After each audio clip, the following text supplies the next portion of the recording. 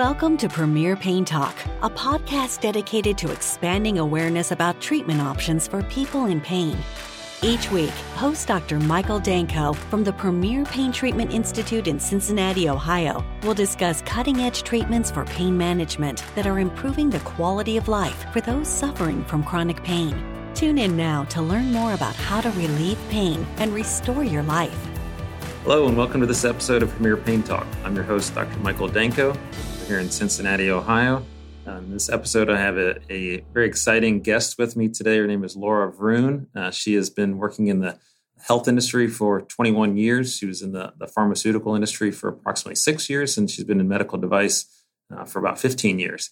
We have a really exciting discussion today that is going to be a little bit different. It's not going to be focused on a specific treatment. It's going to be more of how the relationship is with industry and how industry can be beneficial and can have a very positive role in patient care.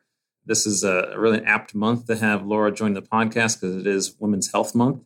And with that, I'm going to kick it over to Laura for a brief introduction, and she can tell us a little bit about herself. Thanks, Dr. Danko. Appreciate you having me for this. It's something I'm really passionate about, helping chronic pain patients. As you mentioned, I've been in the industry for 21 years, working on my 22nd year in the pain management space, and have had the privilege to work with thousands of patients over those years directly and helping them in their day-to-day life with their chronic pain device and helping them get better. And so it's been an interesting, wonderful ride.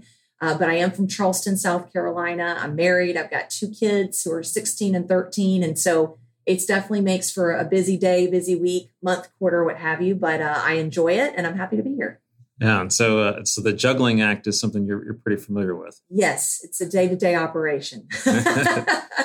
So I think I want to kick this off by going through some of your background and some of how that makes you, pretty unique to give us a really good perspective about this from multiple angles. So tell me a bit about how you started out more on the clinical side and more in the, maybe we call it a patient-facing role. Yeah. So I was with as mentioned, I was with pharma for several years. I was in that chronic pain space. So I got the opportunity to work with pain management physicians, but I didn't get the opportunity to work directly with patients. And I felt a calling to do that. And so I received an opportunity that really just fell in my lap because I knew so many pain management physicians and I really cared about working in their practice. And this connection was made to get into the device side. And I started out really at the clinical level, working directly with patients, one-on-one, helping tweak their therapy, if you will, helping them find the optimal pain relief for the therapy they were receiving and neuromodulation. And so that really dovetailed well into being able to not just help with the equipment, right, and helping the patients live a better life, but also just talking with pain management physicians and patients about activities of daily living, how to restore function and a good quality of life for patients. And I've just been really passionate about that. And I was able to do that direct patient work for 7 years. Part of that in just strictly a clinical specialist role, but then also moving into a sales role, but still being able to retain that clinical touch with patients. So it's been a very interesting ride, but one that I'm very passionate about because I do have 7 years of that direct patient experience when things are going great and when things aren't going great, right? These patients had my cell number. They could call me anytime. And I was there for them, holidays, time off, weekends, what have you. We need to be there for patients, and it's been a very rewarding experience. You mentioned how the first several years when you're more on the pharmaceutical side was more of a physician facing, or you're more interacting with the offices and right, maybe not as much exposure to the patients. And when you started having more direct contact with patients and more direct patient care, what was maybe a thing or two that you found a little confusing or a little surprising about dealing with the patients more directly? Yeah, I think a couple of things. One is that there is a lot out there, right? And it's hard to keep it all straight. When you're in pain, when you're hurting, it affects every facet of your life. And so one of the things I realized was the gravity of that can have on patients and just their ability to try to fight to get back to what was as best they can, and how hard that journey is, not because they may not be trying or not because they may not be researching ways to do it, but it just takes a lot of effort. It takes a caregiver being involved. It takes everyone in the office when they are in that physician's office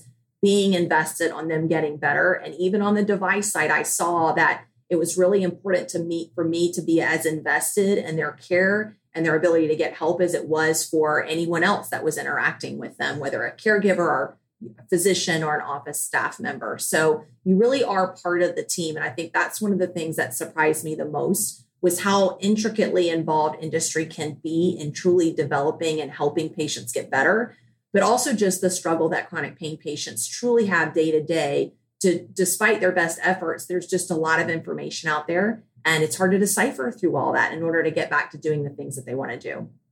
Now, as far as looking at the scope of the patients you worked with, did you find a pretty wide range in how much support they had and what their support structure looked like? Very much. Some had lots of people involved. Others lived alone, and we were trying to help them manage maintaining and caring for a device amongst all of the other things, the medications they were taking. And then can't ever forget that chronic pain patients just aren't just in pain, right? They have other things going on, other ailments. They get sick like everyone else and have to deal with colds and flus and allergies and diabetes and possibly and other types of ailments. And so they're seeing physicians for that as well. And so it can be very, very complicated to figure out a way for the chronic pain piece to be resolved when you have other things going on. And so I was able to see that we really have to be dynamic in how we're helping patients so that we can address the multiple situations that they can be in.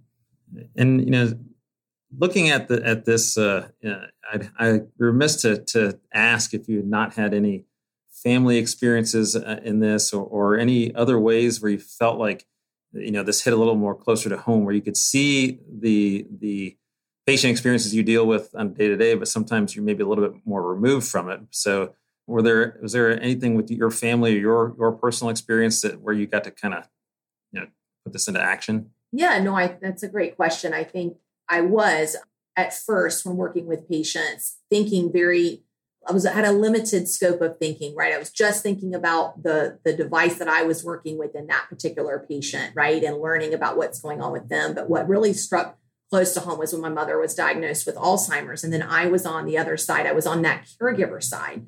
And I felt, being in the medical industry, having a relationship with tons of different physicians and office staff in my community, I thought initially it would be really easy for me to figure out the best way to help my mom with her diagnosis of Alzheimer's. And what I discovered is that it is really complicated and hard. Even when you're immersed in the medical community, it's difficult.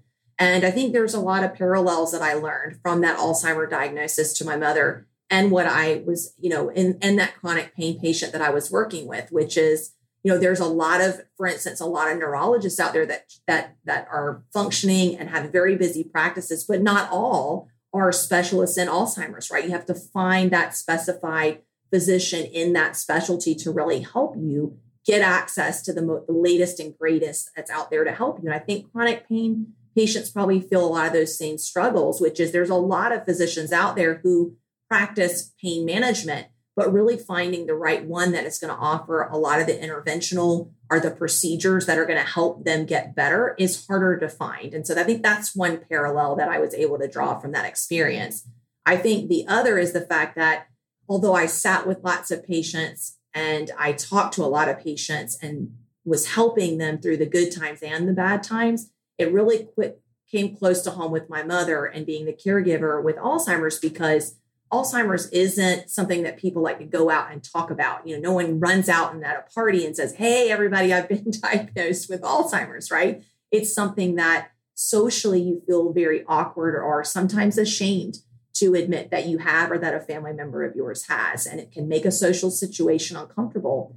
And so I was able to experience that firsthand with a family member and relate that to the work that I was doing with chronic pain patients, that I imagine a lot of patients in pain feel very similarly.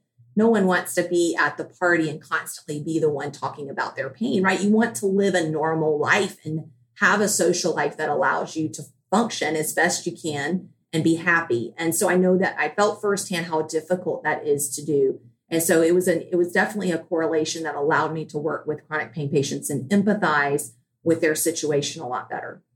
And I think that's really important and a great corollary to between the two conditions. And I think that whether it's certain medications that somebody may be taking that they don't really want their family and friends to know about, whether it's a procedure or other treatment that they may not want their employer to know about because they don't want to be looked at as a liability.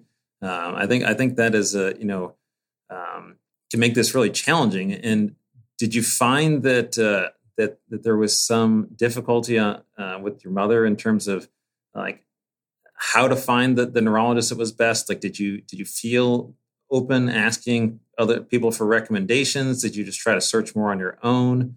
What was your experience with that? Yeah, because of the social aspect of it, I didn't necessarily want to go out and ask a bunch of friends, right, what to do. I wanted to honor, right, my mother and her pride, right, and her self-esteem as she was struggling with the diagnosis. And so I really just became one that sat online and just did simple Googling of Alzheimer's and the symptoms that she was experiencing and trying to find a way to help her as best I could.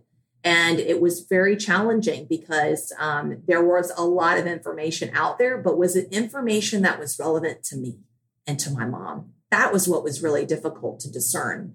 And so I would imagine that a lot of chronic pain patients feel very similar. And I think that's an opportunity for industry, right? For the companies that are providing these innovative therapies and are researching these things to really have a better outreach to patients and their ability to do that. Because that's the way patients are and their family members are looking things up. Not, hey, what's the name of this medication or this procedure? But this is what my family member is suffering with. This is what is ailing myself or someone that I love. And I need to figure out how to help them. So soon I do want to transition into a discussion about that and how industry is shaping or changing the way that they interact with patients in that regard and in more of an outreach scenario. But before we do that, I want to start to kind of set the table for why you are qualified to really discuss that. And that's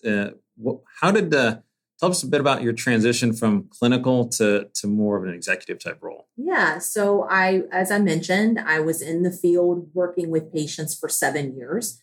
And in order to just continue to understand how industry works, how these companies work, I knew that I needed to get into the other side of it, right? Which is moving into a leadership role.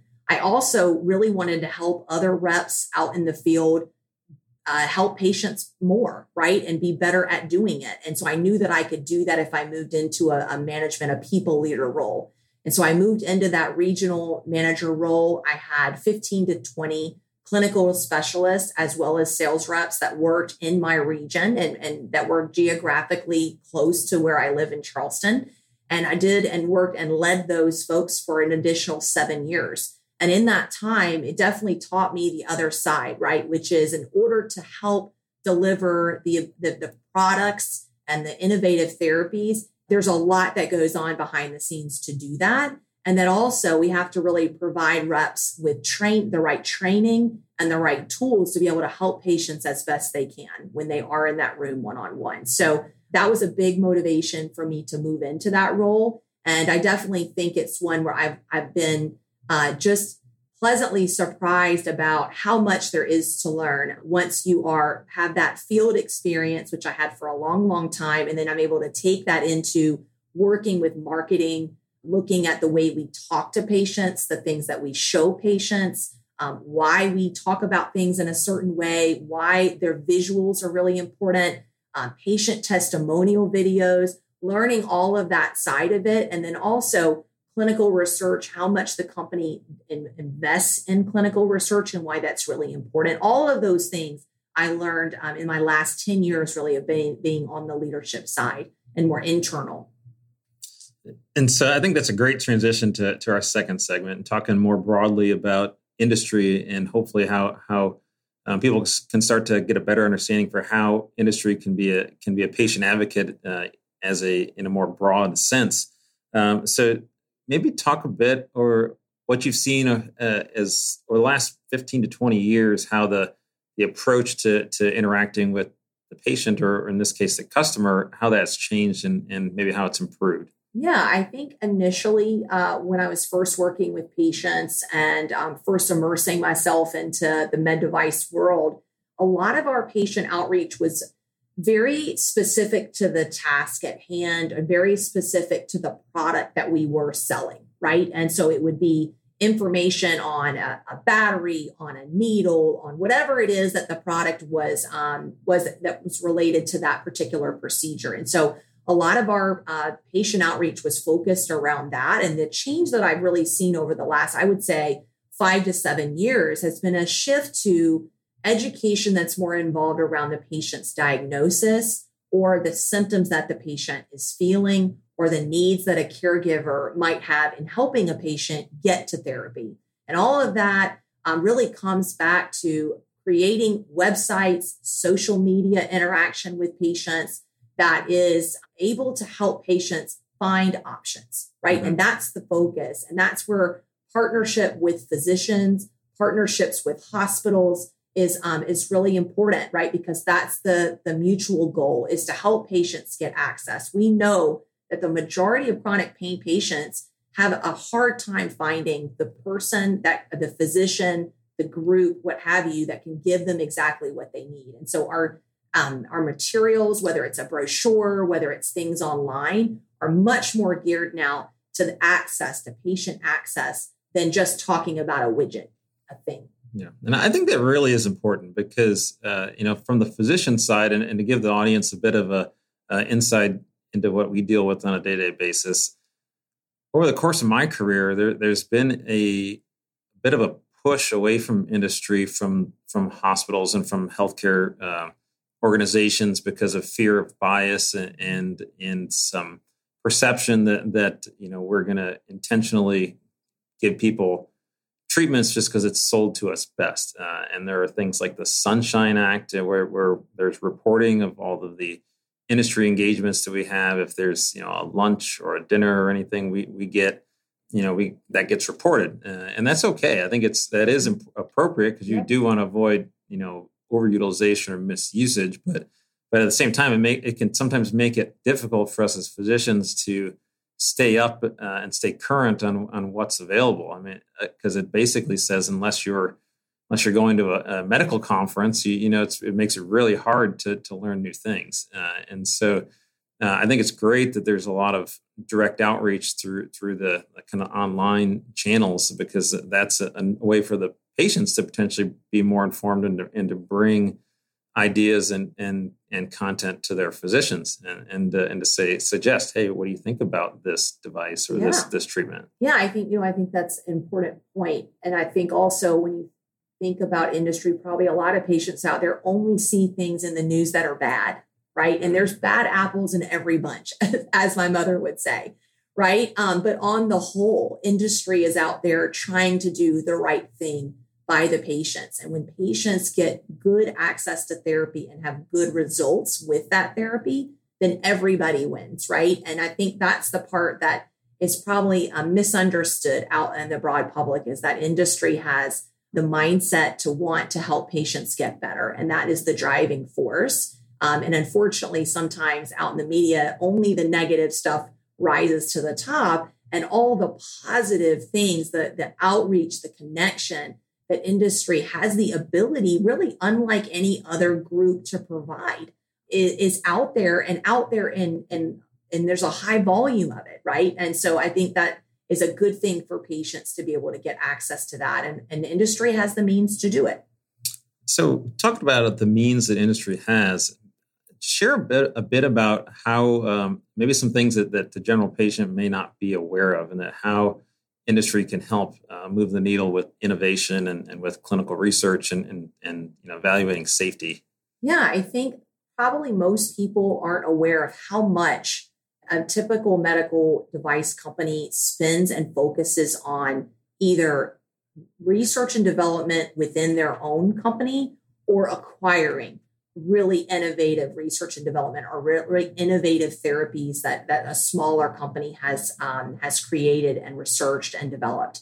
And that's really the nucleus, if you will, or that's the engine to the car that lets the med device company, hit the highway and really get running, is either within that device company, they need to have a pipeline that is strong. And what do I mean by that? A group of products that are helping patients get better and are cutting edge, very, very innovative. Or we need to be looking at other smaller companies that are able to develop that more quickly so that we can bring that to patients. And I think that's something that probably most chronic pain patients, or most patients in general, don't realize about industry, is how much of that is really a focus.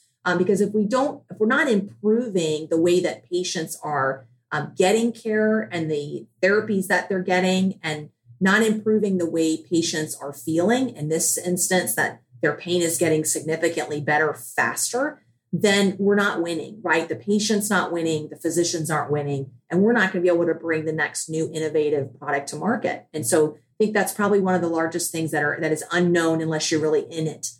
To know how much time and effort is spent on that. And that is for the benefit of all of the medical community.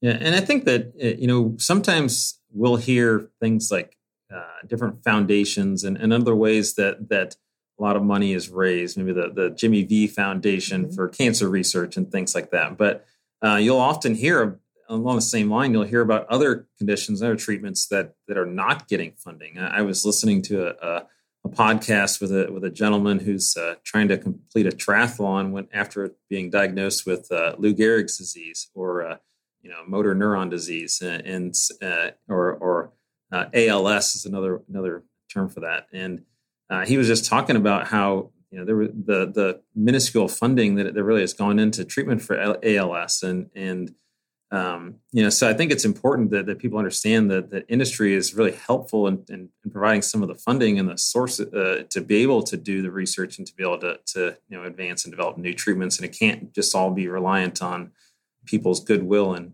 gifting to charities and fundraisers. Yeah, I think, this is something we didn't even talk about necessarily earlier, but it's also, we're huge advocates for lowering costs for patients, really in their managed care plans. And certainly that's a very complicated issue, right? For patients, for industry, for physicians. But, we're certainly a very large advocate for the lower that the costs are to patients, the more access patients will be able to have. And that's good for everyone as well. And so we do spend a lot of time and energy on advocacy for that as well. And as much as you can, take us inside the window, the corporate window, and into efforts or things that you all do for educating your clinical staff and trying to make sure that they are, all the effort that you're putting in to develop these products and make them innovative and safe and keeping them up to date and delivering the proper information. Yeah, we spend an exorbitant amount of time training our representatives, the clinical people that go out and work with patients every day. It's extremely important that any patient that has access and then works with someone that is representing a product, that they are getting the utmost highest level of care from that individual. And so there's an enormous amount of time and resources spent on training reps to go out into the field. And in fact, in some medical specialties, there's even, postgraduate, colleges that you can go to and specialize in studying that in and of itself. And so I know a lot of in the cardiac space and the heart space, there's actually, postgraduate courses you can take just on how to do that well, how to work in industry and be a good clinical help to patients. And so I think that's a testament to how important that it is, because that clinical rep is really an extension of not just the product and the company, but it's an extension of the physician's practice as well. The physician has recommended a certain procedure and it's recommended a certain product to do that based on their clinical decision making, because they are the physician and they are responsible with the patient to make that decision. And so it's important that the person that's representing the product lives up to the physician's standard as well, right? Because we're an extension of that practice. So we spend a lot of time making sure that also that when things don't always go great, right? In other words, a chronic pain patient in this instance is having a bad day. How can we help that patient then, not just when they first get the therapy, but ongoing in how they're living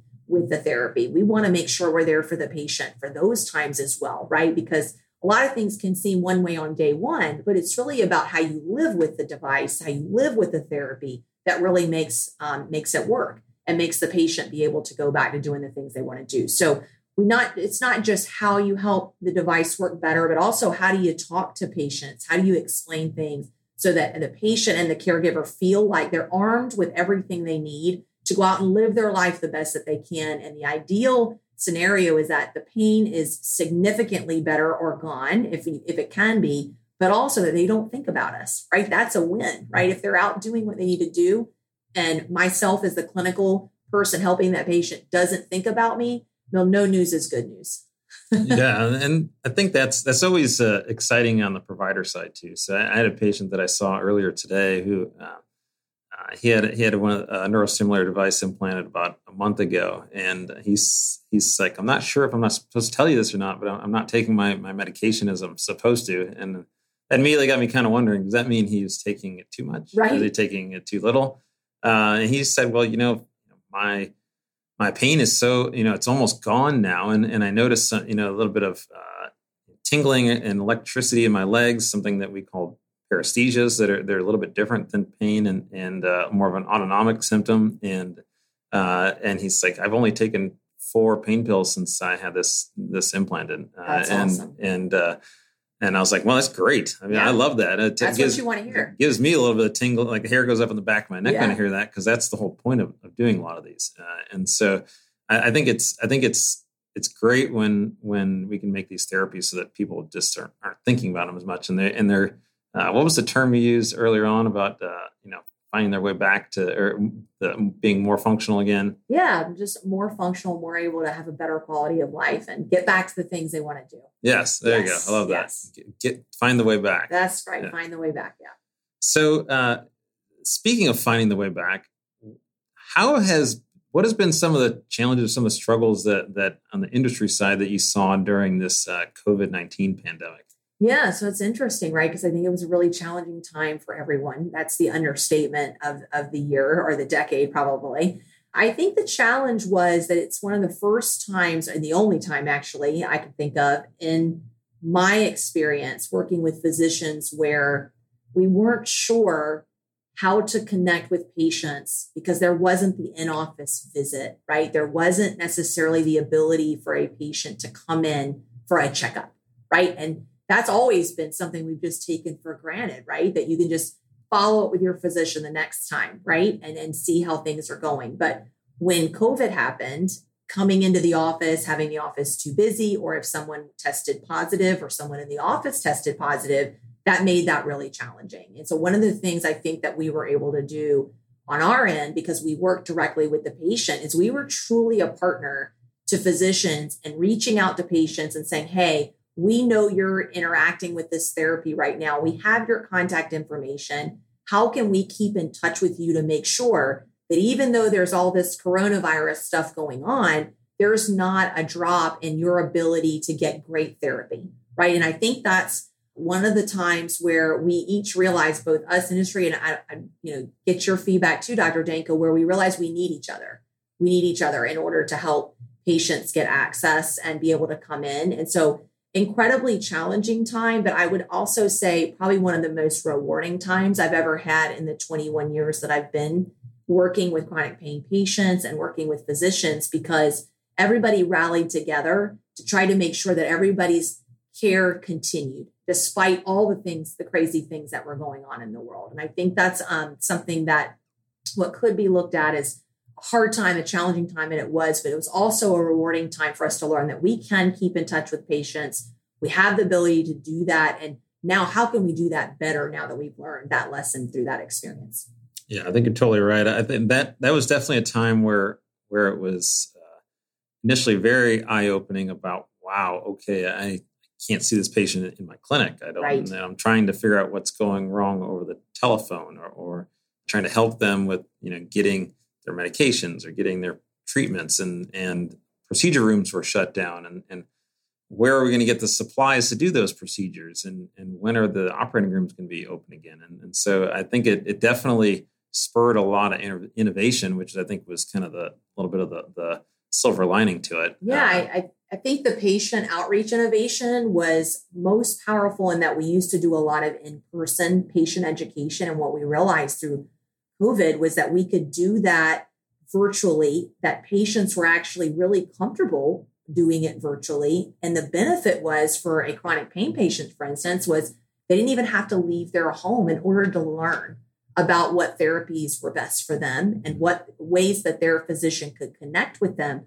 without them even having to get off their couch, right? And what we thought at first would, no, patients maybe won't buy into that, or they might feel distant if we do that virtual. What we learned is that not necessarily, that actually it allowed patients that would have never maybe had the ability to come out and sit in a lecture, right, to learn about things, that they could sit in their own home, even have a caregiver be right by their side and feel comfortable in that learning environment because it was their home. And so I think there's that piece. And I also think another piece where industry shifted and for the betterment of the patient as a result of COVID is things like our apps, right? Like companies can develop apps that allow their connection with the patient to be stronger and deeper. And look at how important that was in a time like Corona, right? Where we were able to have an app where we were actually able to speak with the patient in that way. And as opposed to even sometimes having to have them come in or even in a phone call, right? We were able to send them surveys for the day on how they were feeling and get that information back and do that from the comfort and safety of their own home.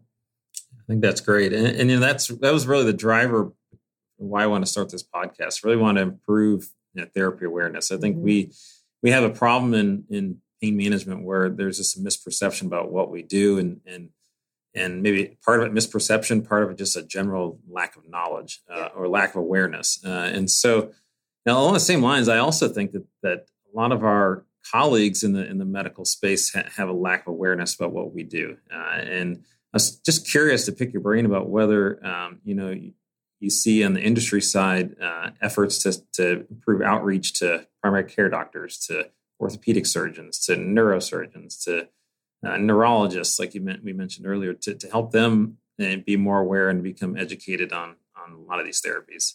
Yeah, we have. We've thought a lot about it. And I think one of the things that was a catalyst to us being able to reach patients faster and help them get to the physicians that could help them was exactly like you said, speaking to that physician that initially made the diagnosis or where the patient first started, right? And that's typically in a primary care environment, right? Or family practice physician. And so what we used to do is go in and talk to those physicians about, let me tell you about a particular therapy, right? And what we learned in time is that most family practice, most primary care physicians, they're very busy. They're seeing an enormous amount of patients at a very wide age variety, right? For a wide variety of things. And it's difficult for them to think very siloed that way. But when we change the conversation to, hey, don't worry about the therapy. Let's talk about what that patient looks like in your practice that's in pain.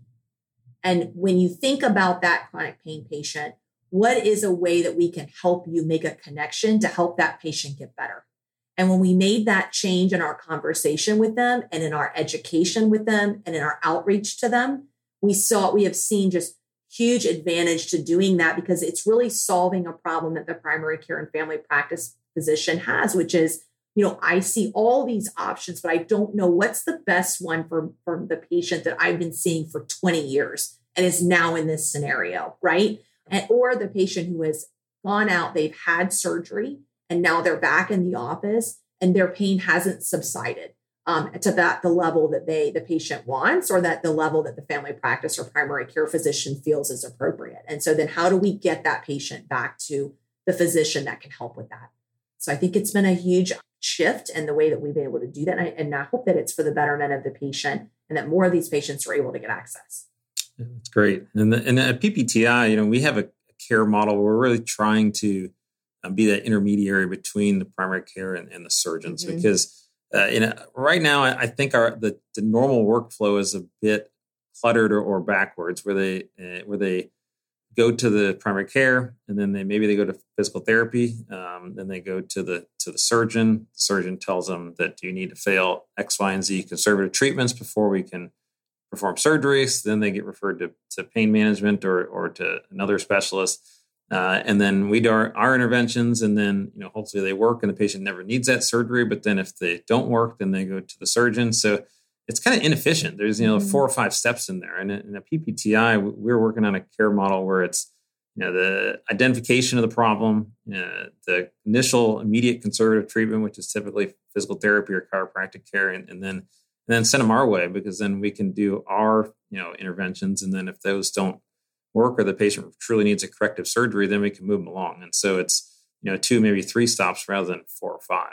Yeah, I think that's great. I think even just hearing you speak that way, right, with that awareness of outreach to patients in your community is a step that both the physician and the industry has taken, right? And sometimes together, other times each on its own. But I think that, just having, again, been in this industry for over 20 years, physicians are speaking a lot more like you just did, which is really thinking about how do you reach patients in your community to help them get better. And you're right. It's all about being all about the patient, helping create less confusion for them, having them have a more direct pathway to getting better. And so I think it's awesome that you're thinking about it that way. And I think when you do that as a physician and we provide materials and help along the way and have that foresight as well to look at it that way, patients will get access better, more today than before.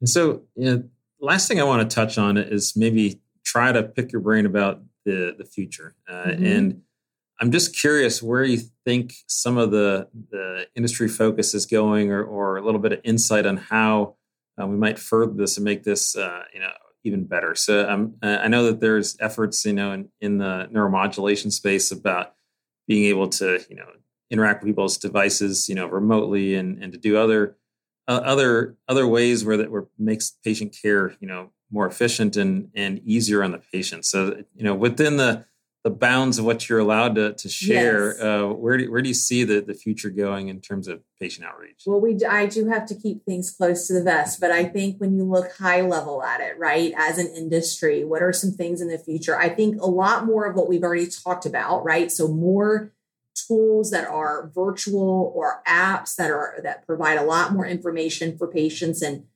you see where that can go in regards to patients now have Apple Watches or Fitbits and all these types of different things, right, that allow them to be connected. So it's exciting to see where industry will take that in the future. I think what other piece is really interesting from industry, just again, broad brush across all therapies, is looking at more things than just pain, right? Just the pain score, right? But looking at things like, how is a patient sleeping better? How are they reducing the medications that they're taking for pain?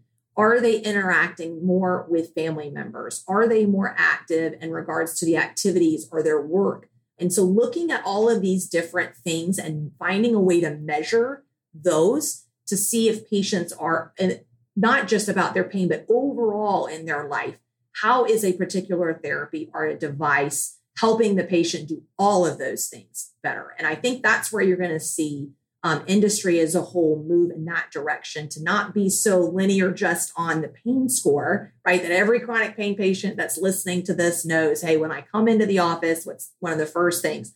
What's your pain score out of a 1 out of 10, right? Or 0 out of 10, where are you, right? And so trying to elevate that to, yes, that's one marker that tells us about you, but there's a lot of other things that tell us about how you're doing, either good, bad, or indifferent, right? And so having industry focus on a lot of those other things and looking at the total patient. And then with that in mind, what do we do to create tools and resources that address the total patient, not just the device, not just the therapy, and then not just what the patient is feeling right then, but their overall quality of life. So I think that's really where you're going to see things moving forward in the future. And I think there are greater partnerships with people outside med device that provide products that are going to allow us to do that better. And so I think that's what patients can look forward to seeing coming out in the future. And I think that's an exciting time. So, yeah, I think you're right on the money. The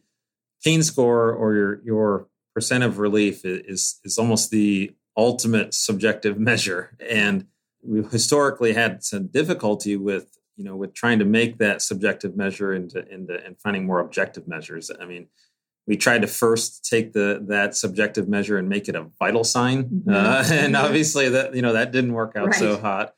then we've done better with trying to find other surveys and other ways to get more objective measures like disability index and claudication scores and things. And I'm really excited to see where we're going to be able to take pain and make it more, make at least the measurements more objective. Cardiology has all these fancy blood tests and imaging tests and, CT scans that measure your coronary calcium score in different ways. And, how fascinating it would be if we could, not if, but when we find more objective measures to measure chronic pain. Yeah, I think that's the wave of the future. And I think that's what patients need, right? Because we all wake up on the wrong side of the bed every now and then, right? And so it's not just about one thing. So I think that's a great point. Yeah. When it comes to measures and wearables and things, I've gotten big into triathlon and training and running and using my wearables like my watch and heart rate monitor and that to monitor. So I'm going to use that as a way to segue into the very last part of this talk, which is going to really be selfishly what I want to hear about. And last time we spoke, I was starting to hear a little bit about your daughter and all of her, running accolades and how well she's doing with that. And just wondered if you had any updates and kind of what the season's looking like for her. Well, it's funny that you asked that because just yesterday she was able to receive for her state ring for her individual state champion for cross country back in November. And her team won as well. And it's not just for the first time, but the second time. And so she received that yesterday. So it was an exciting day for me as a mom to be able to watch her success and her be rewarded for that. And we're in the thick of track and field right now. And so we have lower state this weekend, this Saturday, and then we have the state championship next weekend. So I'm very blessed that I have two children that are very athletically inclined. And so I'm very grateful. It does make for quite a busy work-family balance to balance a lot, working 80 hours a week, traveling like I do. And then, of course, having to balance practices and pickups and sporting events and all of that kind of thing. But I'm very grateful that I have the opportunity to see it. And she has had great success. And so we're very proud of her and really hats off to her coach and her team and her whole support system that's let her get to where she is. And her watch, which tells her heart rate, is also very important to her. And so we've been introduced to that in a teenage world and how to mitigate that. But that's for another podcast because that you could go on for hours about that. Yeah, that would be exciting. Yeah. So what events is she going to be in? So she will run the 3,200, which is 8 laps around. I'm not coming from a running background myself, so this is all new to me. So I always have to tell how many laps is that race, right? That's how I memorize it. So the 3,200 is 8 laps around the track. That's a long one. It takes a lot of focus and attention to stick with it as a spectator through 8 laps. But she'll do that race. She'll also do the 1,600, which is 4 laps. And then she's going to try the 800 possibly, which is just 2. So the challenge of that is that she's going to have to go back to back to back, really. With racing, mm-hmm. She will not have the opportunity to rest like she's used to when she does some of the relays. So it's going to be a big challenge for her this Saturday to see how she's able to run at her best, quickly recover, and then stand right up on the line and try it all over again. So it'll be a fun weekend. So, back when I was doing high school track and the order for that was that the 1,600 was near the front, and then the 800, and then really closely after that was the 3,200. That's correct. It's still the case. It's about a 20-minute window between the 800 and the 32. So it is I joke with her that the 800 is just her warm up to run the 32. She's competitive every time she steps up to the line, so she wants to win it each time. But yes, it is very tight, and so we've had to learn a lot too about proper nutrition and what things help reduce inflammation and help her recover quickly and how to consume sugars so that she can, really have the right timing of what's in her belly to help her out when she's racing. So it's been an interesting thing for all of us to learn as a family for sure. And then I have a son in football that's trying that for the first time. And so we've got a lot of new adventures in our household right now, keeping us busy. All right. Well, that's exciting. I just like you said, we could spend another 45 minutes talking about all of that. Yes. So, thank you very much for joining me. This was really exciting, really a fun conversation. The time just flew by. So, any last words or any any information that you want to share with our audience before we close out? Just to say thank you for doing this podcast and thinking about patients first. I think that's the first thing I want to say, having been in industry. It's the first I've seen of its kind. And so thank you for that, right? And the second piece I would say is to the patients out there listening, there is hope for you. There is a lot of innovation today as compared to even 2-3 years ago. And there's so much more to come. So be hopeful, right? As you sit and listen to this, have a hopeful heart that there are things that are coming, and that what we want to do is want you to reach out and look and use your resources to figure that out, because we're here for you and we're here with you, and both physician and industry together to help you solve this. And wow, wouldn't this be great to talk in a year, 2, 3, maybe 10, hopefully it's shorter, about really how we've eliminated it. Wouldn't that be amazing? And so that's what we're all fighting for together. And I just want chronic pain patients to know out there are millions of people on the industry side and physician who are fighting for that every day for them. And so have hope. I couldn't say that any better. So with that, we're going to close out this podcast episode. Again, this is Premier Pain Talk. I'm Dr. Michael Danko. I'm in Cincinnati, Ohio. If you happen to be in our area, we have 3 office locations. We have Loveland, Hillsborough, and Mount Orb. Our website is premierpaintreatment.com. The website for the podcast here, is premierpaintalk.podbean.com, and you can find us on all of your podcast streaming apps of choice. And thank you again for listening in, and definitely leave some feedback or comments and rate us, because all those reviews are really helpful. Take care. Thank you. Thanks for listening to Premier Pain Talk, where we understand your pain and share solutions that can improve your quality of life. This episode is brought to you by Premier Pain Treatment Institute, which has convenient Cincinnati area locations in Loveland, Mount Orb, and Hillsborough. Be sure to rate, review, and subscribe so you get updates on all new episodes. Feedback is sincerely appreciated.